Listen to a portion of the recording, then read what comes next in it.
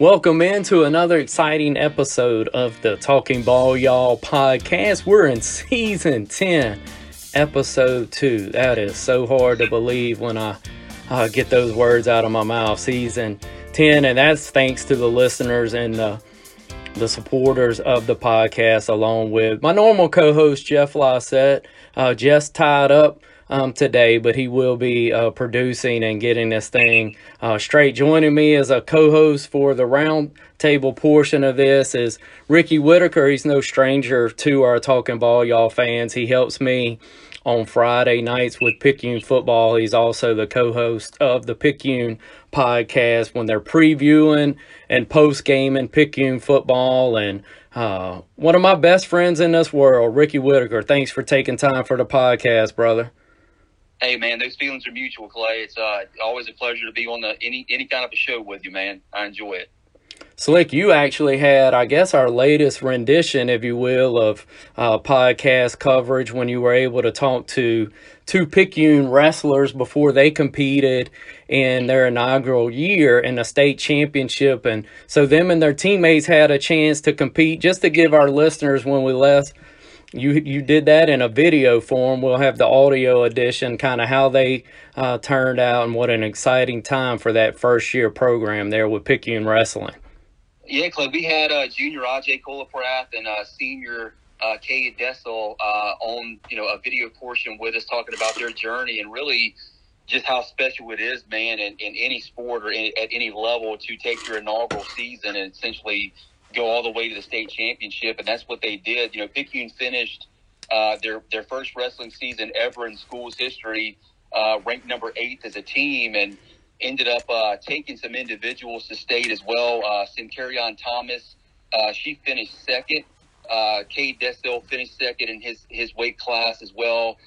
Darion Champlin finished third, and Ajay Kolaprath, one of the gentlemen that I mentioned, already finished 7th, along with Tony Brewer, who finished 8th. So, again, just really impressive, man, to be able to take a team up there and compete at a high level with schools that have been doing it for so long.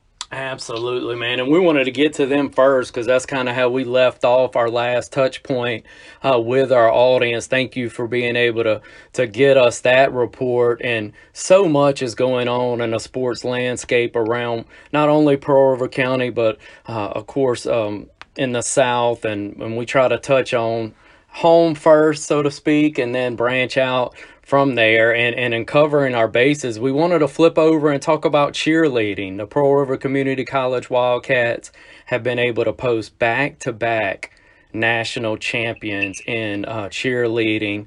You pair that along with the Picayune Maroon Tide, who finished 5th nationally in their classification and their grouping and the way that they do cheerleading over in Orlando just a few weeks ago. And then Popperville brings home a national championship on the high school level. So certainly you and I are not going to be able to get very in depth on that, but we don't have to be rocket scientists or cheerleading gurus to kind of put those numbers together, huh, Slick? Not at all, man. No, that's great for both of those schools and certainly great for Pearl River County. Absolutely, man. Very impressive and such a competitive thing there to be able to place so high. Says a lot about those student athletes and certainly the coaches, the dedication that it takes to compete at that high a level. And so spring sports, Slick, some of my favorite times, man, to be covering sports when you look at baseball, softball, track and field, the things that go in to these spring sports. I know you've got a son who's getting ready for Little League. You've got a daughter who's in the midst of softball. And so I'm in a similar situation personally, and then to be able to cover some of these on the high school level and the collegiate level. It's just a great time of the year in the South to be outside. And if you're going to be outside, you might as well be watching sports, right? I agree, man. I enjoy it, man. I enjoy getting out watching Sophie's practices at times and, being involved with Rex for, Little League baseball. It's his first year, and also soccer, man. It's just a blast. It keeps us very busy. Speaking of baseball, Southern Miss 8-3 on the year baseball wise on the diamond, ranked 22nd in the country. Going to take on Ole Miss tonight up in Oxford. Ole Miss comes into that ball game 10-2, ranked fourth, of course, defending their national championship from a year ago. So two good starts there within the state. You've got Pearl River Community College defending its national champion, and community college baseball is well underway. They'll start conference play this weekend, and so baseball out on the diamond played at a really, really high level in our state. And so just to highlight three of those programs, of course, there's great baseball played throughout the state. And then when you look at it on the high school level, we've been fortunate to call both Pearl River Central action and Picayune action so far. Both of those teams off to a pretty good start as well. And then when you look at it on the softball side, I've had a chance, I've been privileged to call some Southern Miss softball. Southern Miss off to a really, really good start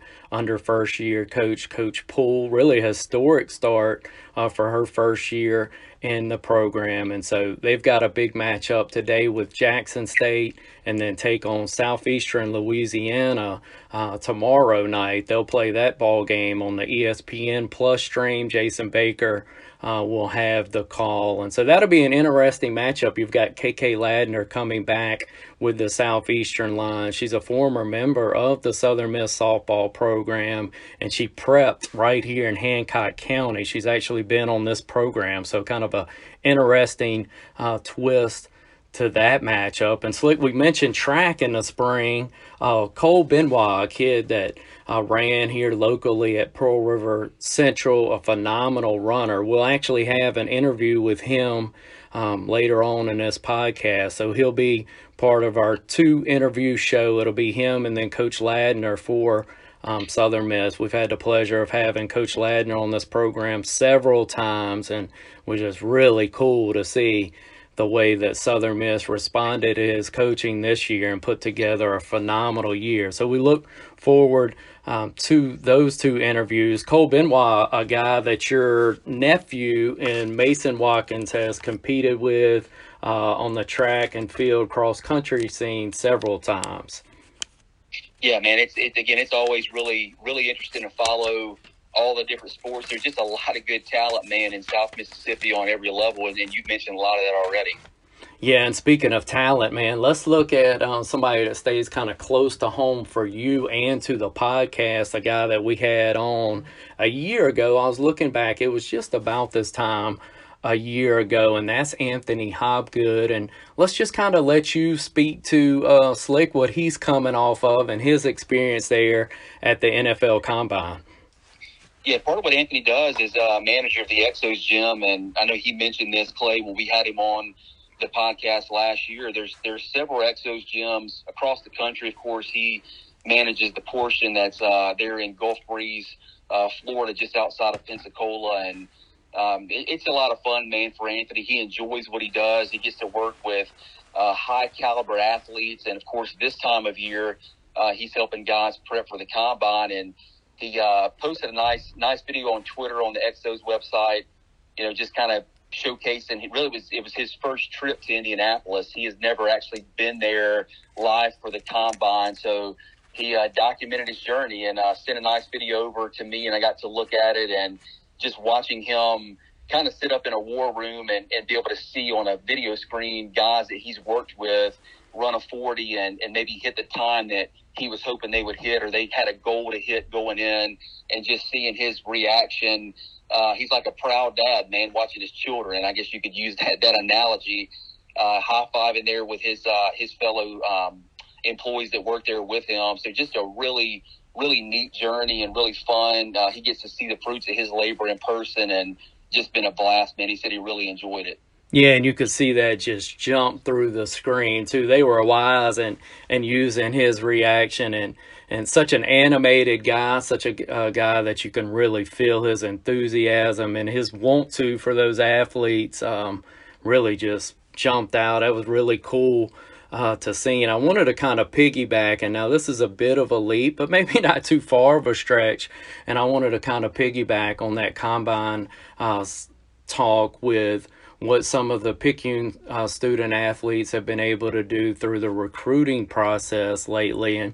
And some of these camps are set up similar to the combine scenes, where you can go out and kind of display some individual type skill sets, if you will, and some speed. And two guys that are getting all kinds of attention, really probably unprecedented. We had Dante Dowdell a year ago, get this, but it's coming twofold now. And Jamonte Waller, we call him Monte Waller throughout our broadcast. I went to Monte when I knew we'd be covering Picayune, and he said, yeah, just call me Monte, man. And so that's what we've gone with on our broadcast.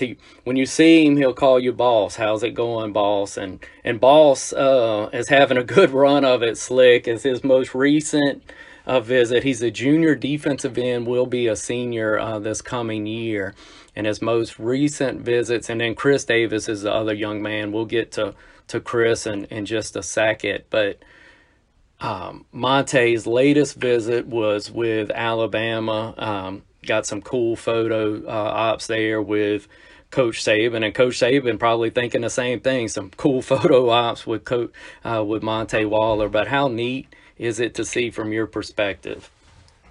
It's amazing, Clay. I mean, you go and you look at Rivals.com, and they typically put out, their rankings as far as the top players in each state. And, of course, if you go to Mississippi and look at their rankings, Monte comes in ranked number 5th in the state. Chris Davis comes in at 12th. Both of those guys are 4 stars. And just starting with Monte, I mean, I think you could really argue that he's probably the most highly touted or highly sought after athlete at any sport ever to come through Picayune. When you've got the likes of SEC elitists like Georgia and Alabama calling on you, and then you throw in Penn State and Ohio State, those just aren't a lot of schools that take a lot of look at kids in this area. And those are just really the top of the leaderboard. But, boy, there's a whole lot more than that. So, he's been very, very highly recruited. Absolutely. And then Chris Davis is going to get the same type of attention, same type of offers for what he's been able to provide at that cornerback position, and then also at the running back position. And your hope as a program and as a community, and of course we're tied in with Picayune football. We're privileged to cover their games on Friday nights. You and David Burnett have done a brilliant job with the preview and a post game. But your hope is, for as a community and a program, is that the J.B. McWilliams of the world, the Quentin Haynes, the Marion Tyson, that when you dig deeper and look at game film, that number 3, number 29 just kind of jump out. And then Quentin going to get a chance potentially to play some different spots in this coming year. Has been playing guard for Picayune. That some of these fringe guys, if you will, that's not even fair to them. But some of those guys would pop out, and they've already garnered some offers, but maybe those offers would start to come in larger numbers. No doubt, Clay. And I think what you said is you speak to a really good point with that, because, really everything is kind of a niche in some way, and high school recruiting athletes, those guys are all connected. It's a small world. So just having the exposure that a guy like Monte Waller and Chris Davis bring into the program, it does open up the door for guys to get looked at that maybe wouldn't be, maybe someone say, well, we're not going to just take a trip to see this one person, but while we're there, we'll take a look at 3 or 4 other guys. And then maybe you reach out to someone in your network who's looking for one of those other guys that you mentioned, has a skill set that they're looking for. So I think it's great, man. And for the program, it opens up a lot of doors for a lot of other kids to get looks.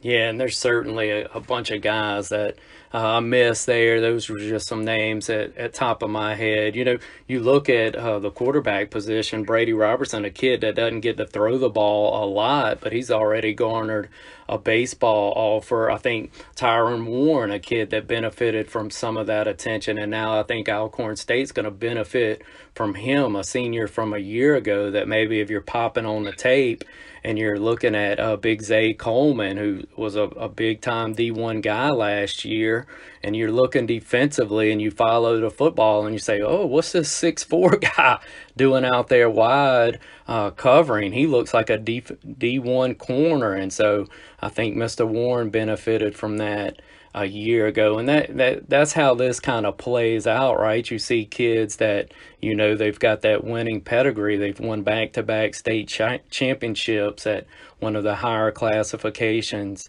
in all of the state. And so then that box is checked. You don't have to worry about if they're used to winning, how bad they want to win. And so it's certainly a historic time in Picayune football. Winning the back-to-back championships is history. And then the Division I kids that are going to come off of last year's roster when the 3 or 4 year span plays itself out. Darrell Smith, for all intents and purposes, coming into his junior year, just a sophomore as we speak today, will be one of these kids that probably going to be able to write his ticket to most anywhere that he wants to go. That's the kind of skill set he possesses out at the wingback position. We may see him move around a little bit this year too. So just loaded up is this roster coming back, and certainly was this year. No doubt, Clay. It's going to be a lot of fun to watch, man. And, we mentioned Monte and Chris being, 4-star guys and as highly touted as they are. But I think when it's all said and done, man, there's going to be a lot of kids in this program that's playing football right now in this Picayune Maroon Tide team that is going to be playing on the next level. Yeah, you've got some, call them kind of young pumps. You've got a Tristan Cooper hiding in weight, along with Darrell Smith on that sophomore classification. You've got Mike and Mitchell Smith, the Smith guys, probably going to get a chance to go on and play. So when you look at the roster, we could spend a lot of time, and actually you and I have plans to do that as a bit of a teaser. Me, you, and the Picayune podcast group are going to go through and break this roster down pretty heavily. If you're into high school football, we'll have some of those previews coming to you after the spring game. But let's move back, Slick, and look at some things outside of the state. It's still local, right? Not too far down the road from you and I. But the Saints making a big signing yesterday with Derek Carr, and what you potentially think that may mean for the Saints in the coming years. Yeah, Clay, definitely a lot of Saints fans in South Mississippi. I think Derek Carr's got some stuff left in the tank, and I think most importantly, he felt like he wasn't wanted and probably hasn't felt that way in the last several years with the Raiders. And the Saints have extended that olive branch. They do want him. And you look at his stats, he was kind of middle of the road, 14th in passing yards, had around 3,500.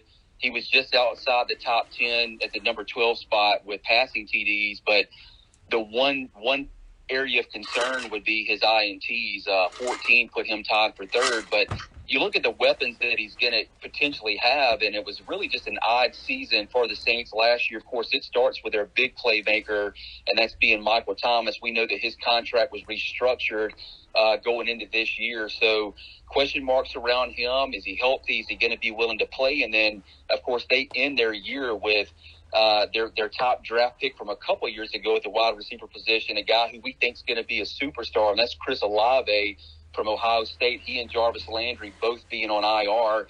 If those three guys can get on the field healthy together, I think he's going to have some weapons around him. And we'll have to see what they do in the draft. But he's certainly got the weapons, and you mix in Alvin Kamara, a little bit different look than a Jacobs, that he had more of a bruiser, a kind of a thumper guy, as you like to call him, Clay, but somebody who he's going to be able to get the ball to outside, in the backfield and routes outside of there. So he's going to have a lot of weapons. It's going to be fun to see. Yeah, you mentioned Carr coming over from Las Vegas and the thumper. And then you mentioned AK in that answer, man, waiting for kind of the legal system to play itself out. But that's a potential real landmine in all of this, right, Slick? If he has to miss the personal side and the legal spot, that's one. We're talking sports here. I don't want to get into anything other than the impact on the Saints. But if he misses extended time, that really dents the offensive production if your tailback's going to go and have to leave your football team for an extended period of time. The Saints really have a question mark there. Is that something they may address in a draft? I think it's a very high possibility, Clay. I mean, I think you have to really be more proactive and less reactive in a case like that, but certainly is a gray area right now with a lot of unknowns and a lot of uncertainties, but definitely something that the Saints have to be aware of. Yeah, I think so too. It'll be interesting to kind of see how it plays out. I know that you kind of nerd out on that draft stuff, and you try to find some of those hidden gems. Any names or anybody that kind of jumps out at you at this point, Slick, after seeing the combine coverage last week? Well, there's almost too many to name, Clay. I have to go back and look through my notes because I've got quite a bit of them. Man, I think all the guys that we all kind of know about already. We know that quarterbacks are really probably going to fly off the board pretty early in this draft. I think that in some of those cases, guys are going to be willing to take a shot early on some guys at the quarterback position. That may play out really well. It may be a nightmare, but I think that's really what we'll see in the draft this year is quarterbacks being taken often and early.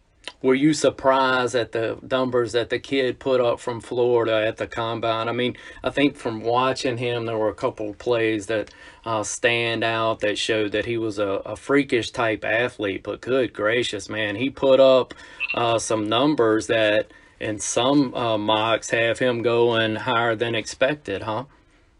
Yeah, he does, man. He's one of those freakish athletes, as you mentioned, really started the year off with a lot of hype, and it kind of started to level off and really go down a little bit as Florida just didn't have the year that they typically have, not a Florida-type year. But you've got another SEC quarterback there in Kentucky, and then probably the guy who's at the top of the list is at Alabama right now, and he's probably the guy who will be off the board number one.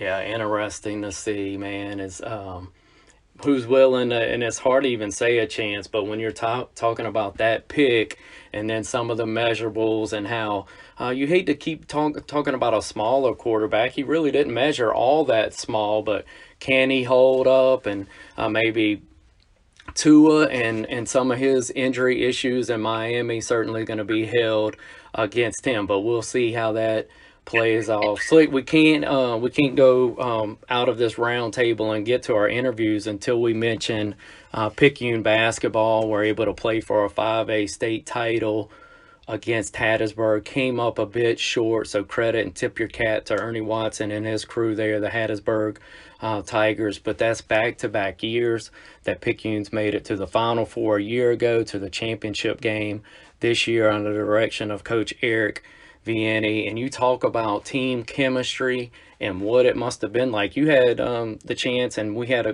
the opportunity to call a Picayune ball game earlier in the year together. But what does that say about a coaching staff and teammates that you welcome in Darrell Smith, Tyron Warren, and Nike Ratcliffe from football? That's a date all the way back to December the 3rd or the 4th. Before you're able to get them, you had played close to, I think, 20 games at that point. Maybe not that many, but had played several basketball games by that point. You welcome them into the fold and then go on a long run and almost win a 5A state championship. Yeah, Clay, it was really enjoyable to be able to cover a game with, and you did a really nice job of following those guys. And I think you mentioned it. It was a team that started out kind of middle of the road, and then having three of your really very important key guys come in from the football field, and the late run that they made, as you mentioned, going late into December, coming in and really having a gel. But you've always said this, being a basketball guy like you are, it's really key to gel at the right time. And man, those guys just started to get really, really good and gel together as the season really got close to playoff time, and they were riding on that high. But man, just the way that those guys defended it. I mean, and you add in the intensity of someone like Darrell Smith with a shooter like Carter, and the guys that were already on this basketball team. Those guys came in, and it was such a good complementary style that added to what they already had. It was a really good run. And again, I think it puts a lot of pressure now on the baseball program, right? Because football's done well, basketball's done well, so your wrestling's done well too. So we got to keep this thing rolling now. Yep, it's their turn, right? Slick, I can't thank you enough, man. We've got the 2 interviews following this roundtable will be a lead on from Cole Benoit, and then in the 2 spot today will be Coach Ladner up from Southern Miss. But I wanted to thank you again, Slick, for this roundtable portion. Had a lot of fun as usual. Hey, thanks for having me, Clay. It's always a blast, man. If you're looking for a place for that much-needed pregame meal, a place to just take in the game, or a place to have your post-game celebration, visit Champion Sports Bistro. They are a family-oriented sports bistro located at 113 West Canal Street in downtown Picayune. With food and drink specials throughout the week, Champions is a great place to enjoy lunch or dinner. They are open Monday through Thursday, 11 to 10, and Friday and Saturday, 11 to 1. Champion Sports Bistro is Picayune's bistro for champions. Johnson Farms and Meat Market. Where can you find a full-service butcher shop that carries only the finest beef from Mississippi farm-raised corn-fed cattle? Why, that would be Johnson Farms and Meat Market in Picayune. Shop at johnsonfarms.com or stop in at the corner of Highway 11 and North Hall in Picayune. Johnson Farms and Meat Market, where quality beef begins. We're now joined by Mississippi College and former Pearl River Central Blue Devil Cole Benoit. And Cole, let's start this way, man. You're on the road. Tell our listeners where you're headed. So I'm actually on my way to Virginia Beach. We're in indoor season right now for track, and my team and I qualified for the nationals meet. So we'll be racing this Friday and Saturday. Cole, talk about the way that you've been able to run of late. If I've been following along with this Mississippi College track feed on Twitter over the last 3 or 4 months, you've been able to put together some PRs and some of your better times. What's led to that? And if that's bad information, please correct me to the listeners. No, saying you're accurate or bad. The first answer is just this program here is incredible. Something really special about Mississippi College is that we got center price and everything, and I think that's been a big factor of why we've done so great these last couple of months. But really, it's just there's that, and then we set a good team culture of we run for each other. And the last couple of months that we've been doing an indoor season, we've been pushing forward towards this goal of national that's coming up this weekend. And it's just every time we race for each other. And personally, I've had some incredible times, like you said. I've PR'd in the 3,000, 3K. That's actually what I'm going to run at nationals. And then I was part of a DMR, which is a distance medley relay that my team that we set a school record as well, and we also qualified for nationals in that event as well. Tell us what the medley. Tell us what that all involves. Give us a little more detail on that relay. So it's 4 people, and we run 4 different distances. So the first distance is a 1,200 meter. The second distance is a 400 meter. Then you have an 800 meter, and then a 1,600 meter. And the reason this race is so impressive because to have a good distance medley relay, you have to have a great team. You can't just be really good at the 400, or you can't be really good at the mile. You've got to have 4 different guys on one team that can do it. So it's always an impressive feat to be a good distance medley relay squad, because it shows that you have a diverse group of guys on your team, and it's something that's kind of it's more of a talking note than anything in the college realm. So, Cole, which leg of that do you participate in for Mississippi College? Yeah, so we ran our time a couple of weeks ago to qualify for nationals. I actually ran the 800 meter, which is a half mile. I ran that in a 152 low. But this at nationals, this meet coming up, I'm actually not going to run that leg. I'm going to run the 1,600, which is just 9 meters short of the mile. And it's the anchor leg, and that's what I'll run at nationals. So the training difference between, or maybe the mindset difference between that, Cole, pretty drastic, I would think, with a different distance, right? Mm-hmm. So there is definitely a difference between those differences. But the one thing that I really appreciate that my coach does is that he trains us to be well-rounded athletes, not a one event or one trick pony. He says, so what that looks like is that, like, during our training program, I've never been trained just to be an 800-meter runner. That was never the goal. Coach trained me to be able to run any given week, and I can PR in a half mile, a mile, or a 2 mile, which is a 3K race. So training-wise, it really isn't that incredibly different. The stuff that I'm doing is it's preparing me for both the 800 and the mile every week. And obviously, as we get to nationals, toward the late half of the season, we can start focusing more specifically on that pace to, like, get a little better. But throughout the season, our training is pretty much well balanced for both events. So, Cole, y'all's training and y'all's running. I love to run. I really do. But what you're describing here is a different type of running than what I do. So, music-wise, like, is this something we have earbuds on or running to? Like, is that part of y'all's program, or is that not something you do running-wise? Yeah, that's a good question, and that's different for everybody on the team. What I will say is that most of our track workouts, which would be your fast stuff that we're really going fast up, no one has headphones in because, you got 5, 6 different teammates around you, your coaches yelling stuff, so headphones really aren't a thing.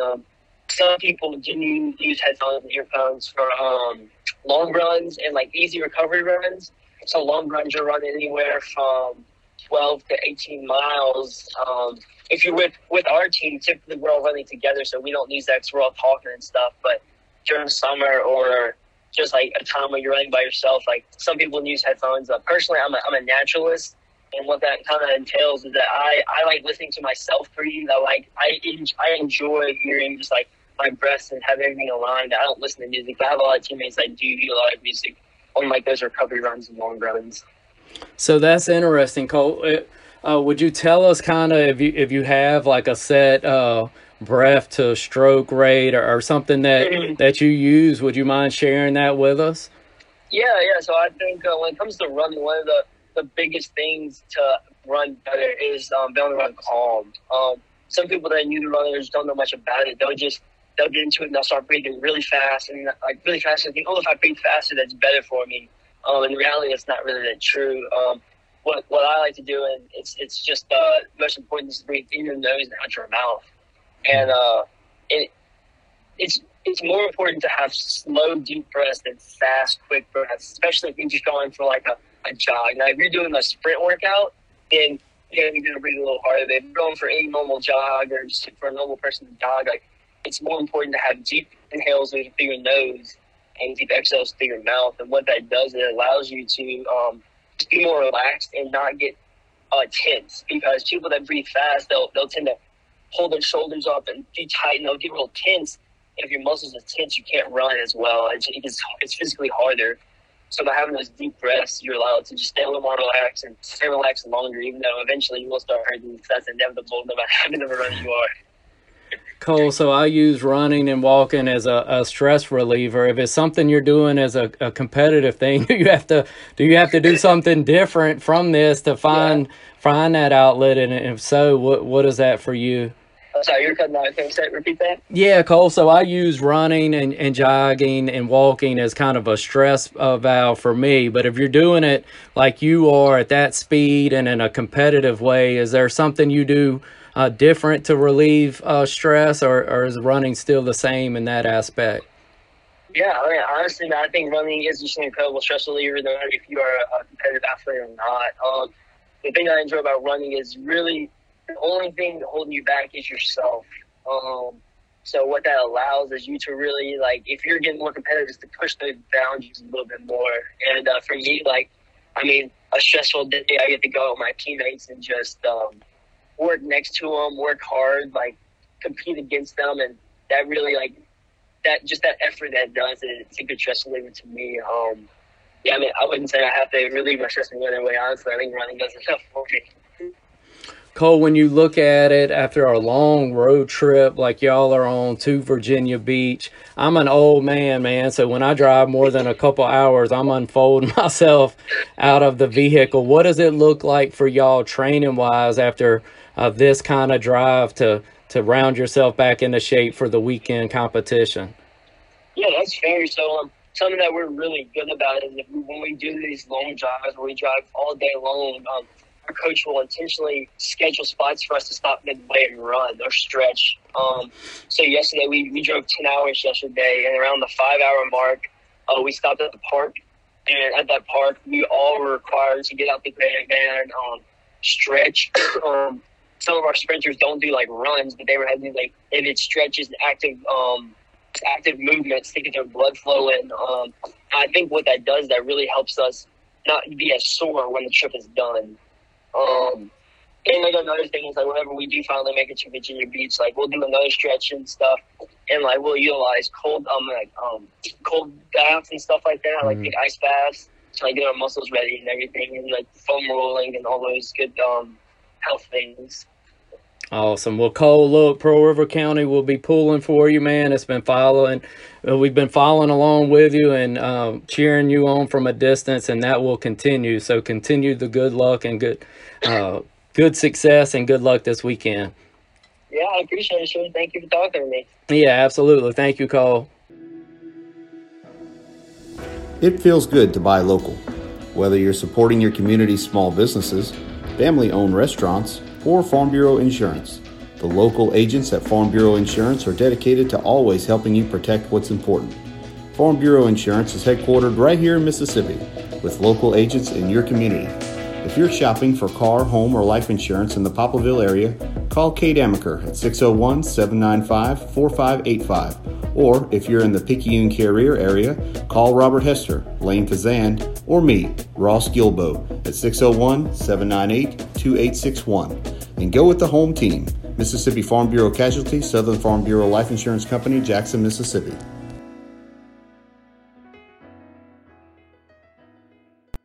The Greater Picayune Area Chamber of Commerce provides the tools you need to succeed as a business owner and community influencer. As a member of the Chamber, your commitment has personal payback.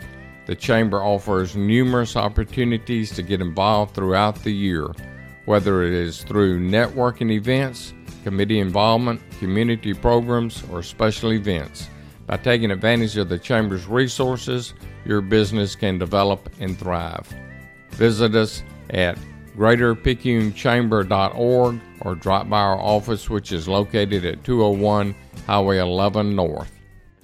Now let's join Clay Sweet as he sits down and talks to USM men's basketball coach Jay Ladner. As I was complimenting Richie Riley, the coach of South Alabama, I said, Richie, I said, that's a heck of a note to have to – they were preseason 2 in the league. Of course, just got off to a horrendous start, but it also – they're a great example of just hanging in there, and they were 1-7 in the league at one time, won 8 of the last 9, and but they didn't panic, they just kept battling and getting some stuff straight and getting some personnel straight, and they, ended up being, if they'd have made a few free throws last night, they'd have won it.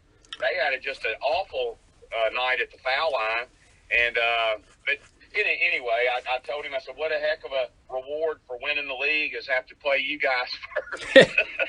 Well, and coaching, so to get a game under their belt in that facility, too, that didn't help either, did it? Well, no, that's a disadvantage, and I don't know if you heard my post-game comments, Clay, the other day, but I commented on my high school experience because, of course, when I was coaching at Stanislaus, Picayune went through the same thing. If you won South State, you would, in the old format, sure, when they had, they would take 6 teams, and the team that won South State or North State, you got a bye, but you would generally sit out 9 or 10 days before you played, and they coaches were all the time bitching about that and saying that was a disadvantage, and I felt the same way on this thing. I said, man, we got a double bye, but the other team will have the advantage because they're going to have played inside the arena, which would have been a first for us. We didn't even get a chance to shoot, so we had to go to a local high school. And anyway, it was very similar to that, but it is what it is. Well, and then the injury prior to, Coach, I mean, I guess now after the fact, I know you spoke about it a little bit post game and have to kind of be secretive before, but how long did you know injury wise? And of course that's big for game planning, but I mean that hurts, right? Yeah, it happened in practice on Wednesday, and it was the most it wasn't like any came down on anybody's foot or anything like that. Of course, you're probably aware that he had a surgery last year, and then he missed 17 games earlier this year after starting the season. Same thing. And it's just the way that he moves his foot sometimes, and as the way the doctor explained it to me, he said he's got a pretty long screw in his foot, and he said if it just happens to that screw moves one way or the other, with a lot of pressure on it, he said it's like taking a screw and screwing it into like your muscle. Golly. He said very, very painful. And he said that, and now the other part of it, the good part of it was, like, we of course, they did an immediate x-ray, no bone damage or anything like that, which was good. And so they gave him a shot, a steroid shot. They gave him all kind of pain stuff. They felt like that he would be able to possibly play, but he never could put a lot of pressure on it or anything like that. So, of course, he doesn't play. We're under the, for Thursday, we're going, okay, maybe he'll be ready to go by Saturday, and we're going to definitely sit him out. So we sit him out of practice Thursday and Friday and just hope it's a game-time decision. And, of course, leaning on our doctor and the trainer. And so he tries to go warm up Saturday, and he just couldn't go. He just no way he could function. Yeah, and that was a killer. And of course, he's a difference maker, as you know, out there. So what we're probably going to do, Clay, is go ahead and he and I are going to meet in the morning. But unless he's like really improved, we're probably going to go ahead and they want the doctor, based on that evaluation the other day, wants to go ahead and go back in there and take that screw out. Wow. And they feel like it is bones and everything, which is good. And yeah. Of course, it'll be a temporary setback.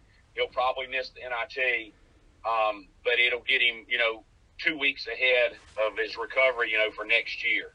So that's the exciting thing, and we'll probably go ahead and do that. Coach, I've hit record. Are you good with this on, or do you want me to formally start this thing? No. Absolutely okay. Not. That's all. Hey, look, we you went into the medical stuff, and I was like, well, let me make sure Coach knows I'm recording. Yeah. No, that's that, and of course that's me. That could change, but we're not going to hide that. If it'll be official here in a day or so. Once the doctor they've already started making those plans. I'll just tell you that. Perfect. All right, Coach, let's look at your year, man. Like we started with a tremendous turnaround, 25-7 to this point. The two spots that jump out to me, and you feel free to give us your perspective if you would, but back-to-back Fridays in early November, the win over Vanderbilt and then the win over Liberty. I was calling Picayune high school football on those Fridays, and I can remember checking my phone, and that Vanderbilt score was pretty cool to be able to update our listeners. That was a 6 p.m. start, and so I was kind of able to break that news to our Picayune listeners. But is that kind of where your team really got some belief, Coach, or was there a different point throughout the year? No, I think you're right on. I think both of those games, and of course when you come off, Clay, the type of season that we had, and no excuses, no blame. I'm responsible for the direction of the program, and we just didn't have a good year. And but I did feel like after early in our last summer, I knew that we were going to have a better team. You just knew. I mean, we're better. We were just better overall. Our culture was good. and better talent, better depth, better size. The returning players had improved, and we had, of course, gotten very lucky in the transfer portal and picked up some help. So, but with that being said, there was still a lot of skepticism. There was still a lot of, lack of confidence. I should say, even though as a coach I knew we were going to be better, that's a huge test, Clay, to go into Memorial Coliseum against the SEC team who had 4 starters back from a really good team last year.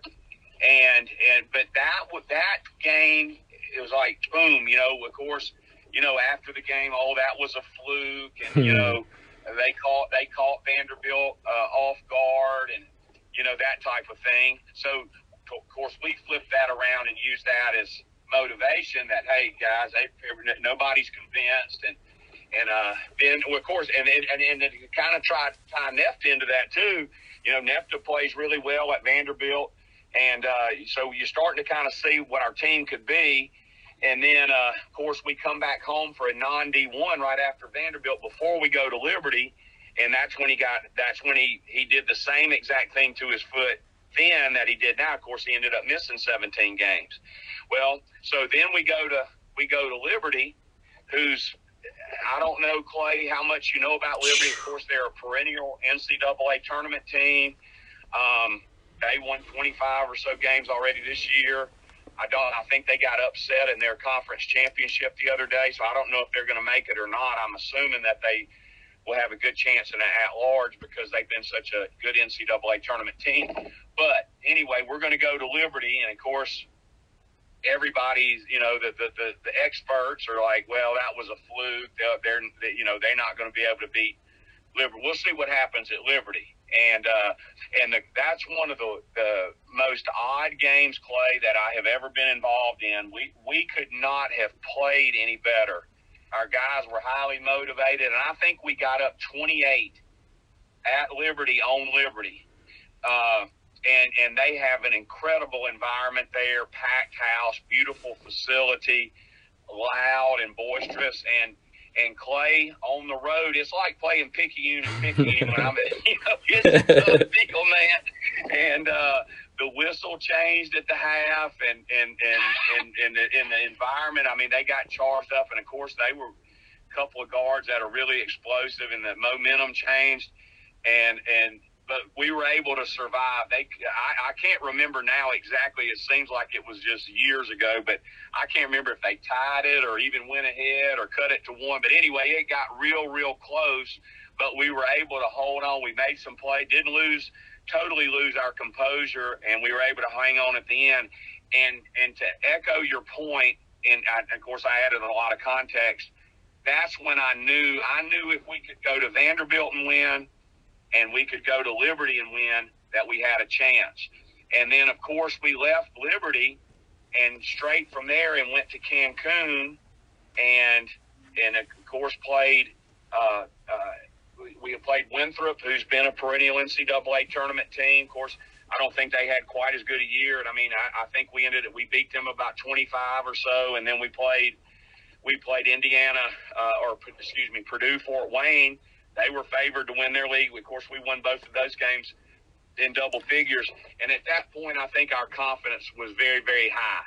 And so, yes, to answer your question, when we went to Vanderbilt, went to Liberty, and won, I think the coaches and the players knew that we had a chance to have a pretty good team. Coach, you bring up the coaches there, and I think y'all survived like a 27-0 something crazy run from Liberty. I don't know how you win a game and survive that, but one of the craziest things I've ever been involved with. And so, Coach, you had Crowley, who you're learning about. You've got Haase, who you're learning about. But then your staff, too, Coach. What did you kind of learn about your new staff through, particularly the Liberty game? I mean, you learn a lot about people when things go haywire. Kind of tell us what you learned about your staff during that game.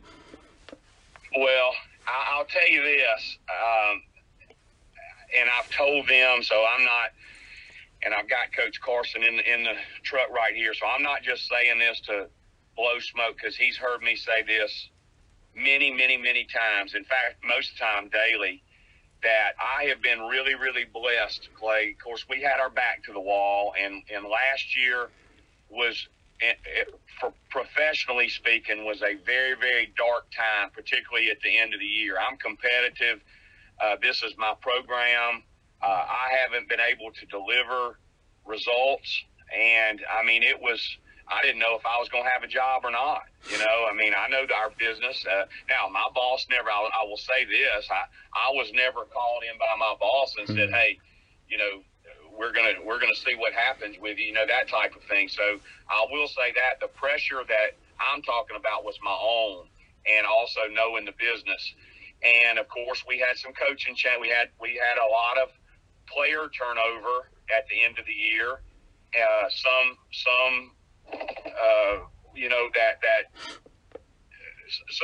unscheduled and maybe a little bit scheduled, if you know what I mean. Yeah. And then the same thing with our coaching staff. I mean, and of course you have coaches, they're feeling like, the pressure, and they're feeling like, well, maybe, if I can get a position somewhere else, I can stay in coaching or stay at this level, and looking for other opportunities. And I didn't blame them one bit, because it wasn't our coaches. That's why I take responsibility. Anything that any player that we recruited, or any coaching decision that was made, I'm in charge of it. The buck has to stop with me. And so I've never been one to blame our coaches or players. And I take full responsibility, but also take full responsibility for trying to fix it. And to answer your question, I could not have been blessed with a better group of men, harder work. And I've never seen a group of men, and talk about our staff, work harder than they do. And they're great people, great coaches. They know the game. They're tireless skill development guys. And what I mean by that is they are always, 100% every day. There hadn't been a day goes by that they don't have our players in there, and I mean working the way you're supposed to work on getting better every day. And that's one, and I give them the credit for guys that as they Clay, like a DeAndre Pinckney, different player than he was last year. Denaje Harris, different player, all for the good, of course, different player than he was last year. Mo Arnold. And it was just such a positive influx of positive thinking. Coach, we can do this. And, I guess not, this isn't a funny thing, it's an ironic thing. Our coaching staff prior to this year, had a total of 1 year of Division I experience. Wow. One. And that was Juan Cardona had 1 year at Mercer. And so, that can be a little bit overrated too. But what we got was a hungry group of coaches that said, and look, I was very upfront with all three of them, Clay. And Zay would tell you, I was very upfront, saying, now listen, I want you to understand what you're getting into. We won 7 games last year. The chances are, if we don't get this thing turned around this year, that, you're probably going to be looking for a job. So I want you to know, because if you've got family, like Coach Juan, he's got 6 children. Yeah. And 4 of them are second grade down to toddler. So I said, please, I want you to know before you get into this, Clay, that in March next year you may Sure. not have a job, and you're going to have responsibilities we have as men and fathers, and I didn't want to be in any way painting any kind of picture other than what it was. And so Nick Williams. Nick has 2 small children. Same thing with him. Of course, Zay's not married and doesn't have any children. He was maybe a little bit different, but anyway, all of them embraced that challenge without hesitation and said, Coach, we're going to turn this thing around. And their confidence and work ethic infused me.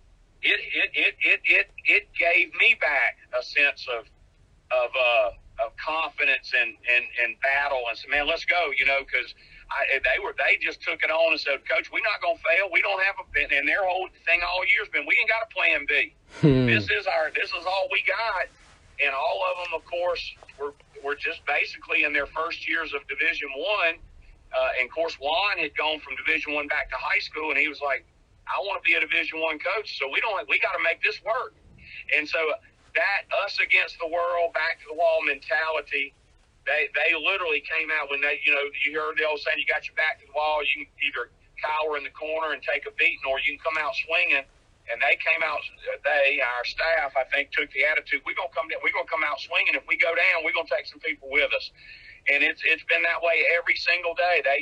They coach every day, Clay, like it is our last day, and that's why, and like we're coming off of a loss. And there's a sense of urgency there every single day. And even though we've had a great year, in a record-breaking year, they coach like that because they like, Coach, we didn't get done what we're supposed to get done. We're not going to NCAA tournament now. We're happy to still be playing, and we've had a great turnaround, but they're already looking forward to next year. So it's exciting time. And I learned a lot about. You talked about being down or giving up that 20-something 0 run at Liberty, and I've never felt more confident in my life with the coaches that we have on our staff. They're good to make adjustments, suggestions. Don't take things personally when I don't take a suggestion, and maybe they'll say this, or maybe there's different opinions on the bench, but they work together like a team, just like we expect our team to work together as a team. Our coaches really work together as a team. Coach, did you know what you had in AC when he made the decision to come to Southern Miss? I mean, obviously he was going to be a good player. Our eyes told us that. But did you know exactly what you had in him and what a tremendous year he was able to put together? Yeah. No, I didn't. Not to the extent. I knew when you looked at him, just the eye test. Of course, I was familiar with him. I had Kermit Davis at Ole Miss and I are good friends, so I had watched him play, when I could, when he was playing at Ole Miss and they were on TV and schedule would allow it, and I knew he was a good player. But of course, he averaged 4 or 5 points a game at Ole Miss, and so I kind of figured that he'd have a chance with more minutes to do a little bit better, but I really didn't have any idea. Clay, what endeared me to him, or what endears me to him, is a lot of time. He was a top 100 recruit out of high school, and of course signs with Ole Miss, goes there, and has a solid. He's playing. It's not like he's relegated to the end of the bench. He's part of their playing rotation. He starts for 6 weeks while Deshaun Ruffin had a broken wrist. All that, but. But what endeared me about him the most is when he decided to come to Southern Miss, he didn't come with the attitude a lot of guys that had his background or pedigree and come down with an arrogance. Well, I've been at Ole Miss and I'm going to go down to Southern Miss. They only won 7 games last year. I want to shoot every ball. I'm going to take it easy at practice. And basically, he didn't have an entitlement attitude. In fact, it was the other way around. He came in and said, you know what, I got something to prove. And I'm a better player than I've been given credit for. And Southern Miss is in the same situation that I'm in personally, and it just kind of paralleled each other. We were fighting for respect as a team, and he was fighting for respect. And this can't, of course, you're asking me this question, and it's coming on the heels of him not receiving the Howell Award. Yeah. And this is no affront to Tolu Smith, because I love Tolu. Tolu and his brother played. They're from Bay St. Louis. Sure. And they went to my little basketball camp at St. Stanislaus. They played in the little bitty league we had. I've known those kids. Their dad's a great guy. The mom, Miss Chanel's great. And so I promise you, there's no issue with that. But Austin Crowley's team, he came into a program that won 7 games. This year they set the school record for 20 and have 25, one of the biggest turnarounds in Division I history, and win the second outright conference championship for only the second time in USM Division I history since 1971. win the league. I mean, has better numbers. I mean, I'm not sure what else you could do. And if there's not, Clay, a case for SEC bias among the media, because they're the ones that voted on that, I don't know what is. And in fact, there's a lot of people kicking me back today, not mad at me, but going, we need to quit just even being part of that deal. Yeah. They're there because it's not even fair. And, and again, I try to be diplomatic because I'm, I understand how these things work, but it's hard to defend it, and as I tried to tell Austin, of course, he was distraught about it yesterday, or disappointed, I should say. And I said, hey, AC, that's just the way it is. And I said, use it, turn it to motivation, and be back here next year, and make it where it's not even, they can't even have a choice, because that's the only way a Southern Miss guy is going to win it. I agree with you, Coach. I echo what you're saying there. But Clay, we have a hard-working team, as I mentioned with our assistant coaches. We have a very hard-working team. But when your best players, and he's one of them, are your hardest workers, you got a chance. And he's one of those guys that works so hard every day outside of practice. He's there early in the morning at 6. We have a morning practice slot. We generally start practice around 8:30 or so. But he's usually in there around 6:45, working on his game with one of the coaches every morning. And a lot of times he'll come back at night. In fact, he works so hard, I'd had to tell the assistants, I said, hey, y'all need to back off of him a little bit, because he's playing a lot of minutes, and we don't want him worn down, toward the end of the season or getting injured, that type of thing. Coach, I hope that this is going the way I planned, but I would assume Picayune guy Mo Arnold was one of those hard-working guys. And just kind of the strange way that Lord works things out, you get a guy in Mo Arnold that played for one of your former guards and one of your former coaches. So Kelton, KT, has a little touch on Mo Arnold, and then he ends up playing for you. What a strange twist that is, and I'm sure he kind of came pre-programmed to you, huh, Coach? Clay, here's the story on Mo, and I don't think he would mind me telling this story. So the year we're recruiting Mo, when I'm at Southeastern Louisiana, of course, Kelton's helping us, right? So I'm in Kelly Wise' gym a lot, and that spring, of course, I get the job at USM and go up there, and I don't really, after signing day, and during that time, Mo kind of panics a little bit. Of course, I dropped the ball a little bit, and not quite knowing if Mo was, I didn't really know what I had at Southern Miss, basically, is what it is. And in the meantime, Mo takes an offer to go to Jacksonville to play. And ironically, our second year at USM, we go to Jacksonville to play. They're on the schedule. And, of course, he just works us over. And, of course, I know him and his family's got a great family. And then, of course, the next year he's going to transfer. That was after a second year. So, but here's the transfer deal. So, of course, we keep an eye on the transfer portal.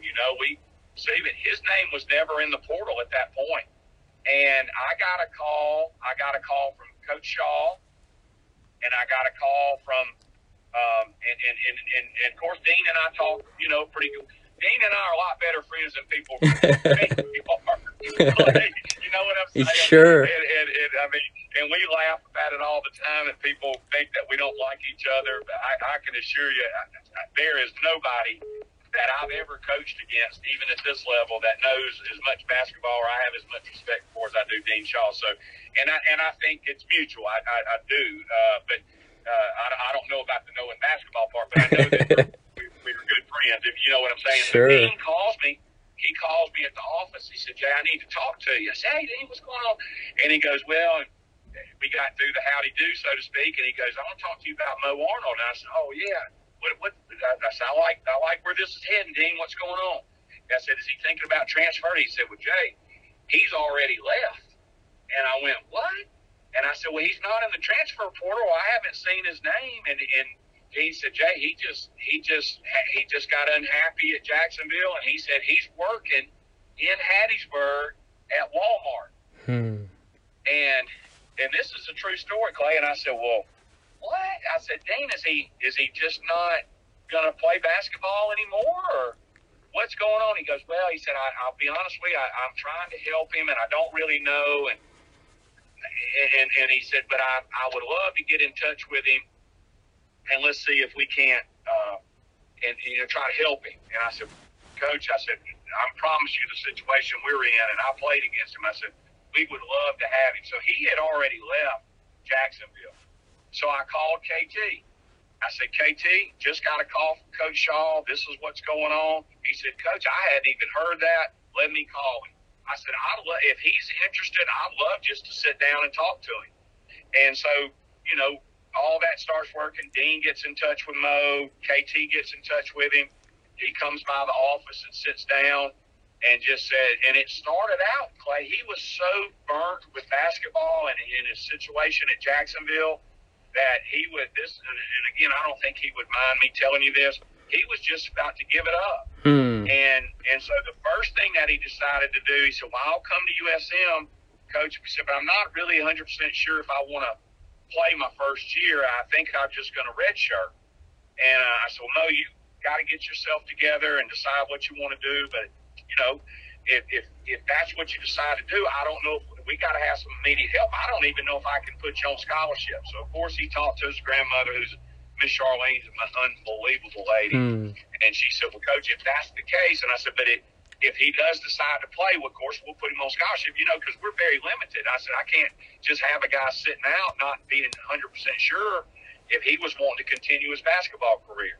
Well, as he got going with our team, naturally that just kind of took care of itself. And, of course, we had a scholarship waiting on him, went ahead and put him on. This was that first year. That all just kind of worked out. Man, you talk about a guy tough, and I give it that Picayune credit. Of course, I got a little Picayune blood in me, as you know, Clay. Yes. So I'm like, man, he's got that some of that just tough Pearl River County. What I experienced as a coach playing against those teams, what I saw from Dodge football teams, their baseball teams, they just got an edge in that community, and that's the way they do it. They're aggressive and tough, and Mo truly exemplifies that. And I mean, not the flashiest guy all the time, but he's just so freaking rugged. And for 30 minutes the other day, he took the best guard in the league, and he shut him down. He did. My fault was, Clay. If I had to do it over again, I needed to sub him just here and there, just a minute or two, just to get him out. And what ended up happening is I wore him out for 30 minutes, and when Mo finally fatigued a little bit, that kid kind of started getting going. So that's on me, not Mo, because Mo gave it everything he could. But you talk about somebody that's been a great player for us this year that doesn't get the credit that Hasse and Pinckney and, of course, AC get, but that has just been as integral to our success. It's him. And the exciting thing is he's back. As we were talking about Alvarez being back, he's back. We got a really solid group of guys back for next year. It's exciting. Coach, I promise you 10 or 15 minutes. If you allow me one more question, I'm way over my time limit with you. Let me tell you this. You have always been good to me. I was telling my wife, I said, Clay's, I said, he gave us credit when I was at Southeastern Louisiana. I said, if he calls, I'm going to work out a time to do it. So you know I'm driving, so you use me for whatever you need, and I'll be glad to come back on if you ever need me. Well, thank you for that, Coach. I always appreciate you. I was going to ask you, Coach, guys like Mo, guys that logged the minutes last year, and where those were tough minutes to log, how cool was it for you and for those guys to see Reed Green slowly become what it can be and to go perfect at home? Clay, one of the most heartwarming things that I've ever been. I've been a head basketball coach for 32 years, and one of the most heartwarming deals for me throughout in my coaching career. And I've been fortunate. I've had great guys, and the Lord has blessed me with success and championships and all that. But one of the most heartwarming things for me are guys like Mo Arnold, DeAndre Peeney, Denaje Harris, Tyler Mormon, Trey Alfonso, Tate Ryder, Jeff Armstrong. I think I covered them all. Those guys stuck in there when society tells them to leave and to take the easy way out. They hung in there, and they all have provided us a stability and a core from last year. They suffered. I know I did, but these are kids, and I'm okay with suffering, but those guys were there during the tough times. So it's meant a lot to them to turn that thing around. And earlier this year, before the season starts, every year they have a deal. You know where Brewski's is, Clay? Yeah. In Hattiesburg? Sure. You shouldn't know, but you probably do, right? Yeah, I was going to say something like that to you too, Coach. There you go. They have a preseason kind of kickoff party, and it has the cheerleaders and the Southern Misses, and it's season ticket holders, Hardwood Club members, this and that. The interest in our program had dropped so low, and the anticipation was so low, we had 26 people there. Wow. 26. Mm-hmm. And Felipe Haase counted them. And he made a comment afterward. He said, Coach, they may have 26 there tonight, but we're going to have one of these at the end of the season. I promise you won't be able to get everybody in there. And that's a true statement. Wow. And of course, to me, I'm thinking, well, these guys are just saying all this. That sounds good. We'll see if once we go through the wars, if that's the truth. But on your comment about the guys that have coming back, it's been a heartwarming story for me, and a great lesson to young people that the grass is not always greener, and sometimes you got to stick it out. You got to fight. You got to work harder, and good things will happen for those people that'll stay the course. And they're a great example of that. They've gone from worst to first, 14th in the league preseason to number one, and that will never be taken away from them. They absolutely made history in one of the biggest turnarounds ever in NCAA basketball. And yes, we got beat the other day in the conference tournament by a very good team, and give them all the credit. But the fact is this team won the league outright during the regular season when nobody gave them a chance. It wasn't like we were picked second and we won it. This team was picked at the absolute bottom, and they figured out a way to win it. Not because of me, but because we've got a family team approach, staff, and our players bought into all that as well, and they love each other. And I say, because people say, Coach, what one thing? It wasn't one thing. It was a staff that believed, and they worked together, and it was a group of guys that came back that from last year's team that provided that herd as motivation, if that makes sense to you. Mm-hmm. And then you had an influx of some talented players who fit right in, and they all of them had a different story to prove on their own. Austin Crowley, Felipe Haase, of course, Neftali Alvarez. We could just go down the line of those guys that made such a big difference. Coach, I promise you one more. I'm going to ask this though. The waiting game to figure out what's next with the NIT. What does that kind of look like, and how do you stay sharp between now and then? Yeah. Well, I'm going to tell you what our flow is. We of course, the guys were crushed. The coaches were crushed.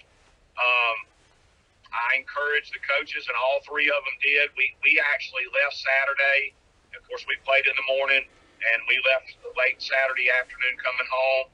The rooms were paid for. I encouraged the coaches because all their families were down there. I said, hey, y'all stay down here a day or two, whatever you want. We won't play again for another 10 days, so y'all, if y'all want to stay, you stay. Of course, I came on back with the team. And they were able to stay down, and so we gave them and the players off. Although you can't keep them out of the gym, the players were supposed to be off till tomorrow morning. But of course, in my office day, I hear bang, bang, bang, go out there, and there they are down there. Where a bunch of guys getting shots, and working, and didn't take much of a break. But anyway, wanted to give them a little break to kind of regroup, not just physically but emotionally. Some of them had been fighting some of this crud that's been going around. We've got some ankle injuries, just different stuff, not all normal type stuff at this point here. we'll start back tomorrow morning, full scale. We'll practice tomorrow morning, Thursday, Friday, and Saturday. On Sunday, we're going to go down to 4th Street for the NIT selection show. If you know where the old end zone there in Hattiesburg, and Clay, you shouldn't know where that is either. You're giving yourself away. That's 2. But we're going to go down there with Slade White and eat and kind of see where we are. And of course, the first round games are Tuesday or Wednesday. So we'll play somebody somewhere between Tuesday and Wednesday. We certainly think that we deserve a home game and a high seed, but those things are beyond our control. We're a top 100 team in terms of debt and all that, and had a great year. So hopefully we can get a home game out of it. But if not, we'll be prepared to go on the road and whoever they throw in front of us. Coach, being from Picayune, it's tough for me to get to Reed Green. I don't get there as much as I should, but I wanted to mention this group to you. You seem to really appreciate the job that media does around your program. Lee Roberts, Larry Boyd, John Cox, and then pinch hitting a few times along the way, Chris Harris. And you talk about belief and around the program. I think even during the lean years, and I think that's fair, Coach, they've been positive and painted a program in a nice light. Clay, you have too, and I would include you in that, and several others, and all haven't been like that. And I have no problem. Look, criticism comes with my job, and I deserve some. I do, and I'm probably getting a little too much credit. It's funny how that works, huh, Coach? Yeah, that's it. I'm not, and again, I tell my coaches all the time. I say, y'all see one day when you're sitting in my seat. I say, you need to take the same guys that are criticizing us. We're the same ones. I mean, the same ones praising us right now, acting like they're our best friends, were the same ones that were on the internet last year calling for our job. And the funny thing is, Clay, I know a lot of them, and they don't even know that I know they were saying that. And I'm, sure. I know, you get your circle of friends gets real tight in times like that. But you mentioned Larry Boyd. Larry Boyd is someone that, as a young boy, I grew up watching play ball. Last 3-star, he's the last 3-sport letterman in the big 3. Football, basketball, and baseball. He's one of the greatest athletes I've ever known. And as great of an athlete as he was at USM, he played football, basketball, and baseball, if you can imagine that. And he came on a basketball scholarship, was a great pitcher for our baseball team, ended up his last year of eligibility punting for our football team, and Lord made it to the NFL. Had a brief stint with the Seahawks. I mean, unbelievable. Yeah. Ran out. And he can't believe. Of course, I don't know how I can remember all this stuff. I can't remember my wife's birthday half the time, but I can remember in 1984, the last year we played Ole Miss in Oxford, and Timmy Moffitt, who's the brother Jackie Moffitt, played at USM, and Timmy, great all SEC receiver at Ole Miss. We punt. LB punts to him, and he's taking off. He's going to run it in for a touchdown, which was going, could have ended up being the game winner. LB makes the winning, or makes a touchdown saving tackle on Timmy Moffitt, who was all SEC. Yeah. And LB, when I brought that up to him, I said, LB, shoot. I said, I saw you do that. So what a great, and a guy that understands the USM way, and that's something we talk about all the time, the old USM way. Of course, Lee Roberts, great quarterback at USM. And both of those guys are two of the best Christian men you've ever known. And they don't take pleasure in when other people are not doing well and like to see them do bad. You know what I'm saying? They're just good men. They're men, and they knew what we were suffering, and they weren't ones to pile on. And they always had something to me to say personally: keep your head up, chin up, keep fighting, keep battling. You mentioned John Cox. I mean, he's iconic at USM. John Cox called his first, Clay, get this because you're young in that business. John called his first college game, Mississippi State versus USM basketball at the Coast Coliseum. And in 1979, and he's still calling today. And I fast forward to just the other day, he's sick as a dog. Yeah. When you mentioned a crud, Coach, I was thinking Coxie may have gave it to y'all. He was calling me so bad on the bus, I almost threw him off the bus. I said, man, John, you're going to get everybody in here sick. And he was struggling. Hey, he gets in from our game. You know, the last week we played at Texas State, and it was on a Friday night. Of course, that's when we finished winning the regular season championship. So we fly back early the next morning. Of course, typical Southern Miss travel. You know, we're not on charters. We got to get to the airport and get to New Orleans and bus back. Well, they were playing baseball that afternoon. So here's a guy sick as a dog, flies back with the team, goes straight to the baseball game, and ironically, in that baseball game, we ended up going 13 innings. So it just what he needed, yeah. Get a break. Yeah. And then Chris Harris, you know, Chris, when John's got football, Chris is kind of our fill-in guy. And, of course, he was in Cancun with us because John was staying back doing football. Those are four great guys. And, man, I'm just so personally blessed with the people that we're surrounded by, and they're good men, and I can't say enough good things about how much I admire those guys. Well, Coach, I appreciate your time as always. Good luck to your son. I know you're traveling to do that, so safe travels and good luck on that. Passing Poplarville DK exit right now, but you know where I am. Yes, absolutely. There you're going to pass through God's country for 30 or 45 minutes, so y'all enjoy that. Very soon. Very soon. I was born at the old Crosby. Of course, they've changed it now. I was born at the old Crosby Hospital, right there, Crosby Memorial, where it used to be called, right there on the boulevard. Absolutely. So, yeah. Well, good stuff, Coach. Well, I appreciate it, Coach, and good luck in the NIT, and maybe we'll get a visit when we're in that Final Four of that deal. Amen. Well, Clay, if you need me, you call me, okay? Thank you for having us on. Oh, thank you, Coach.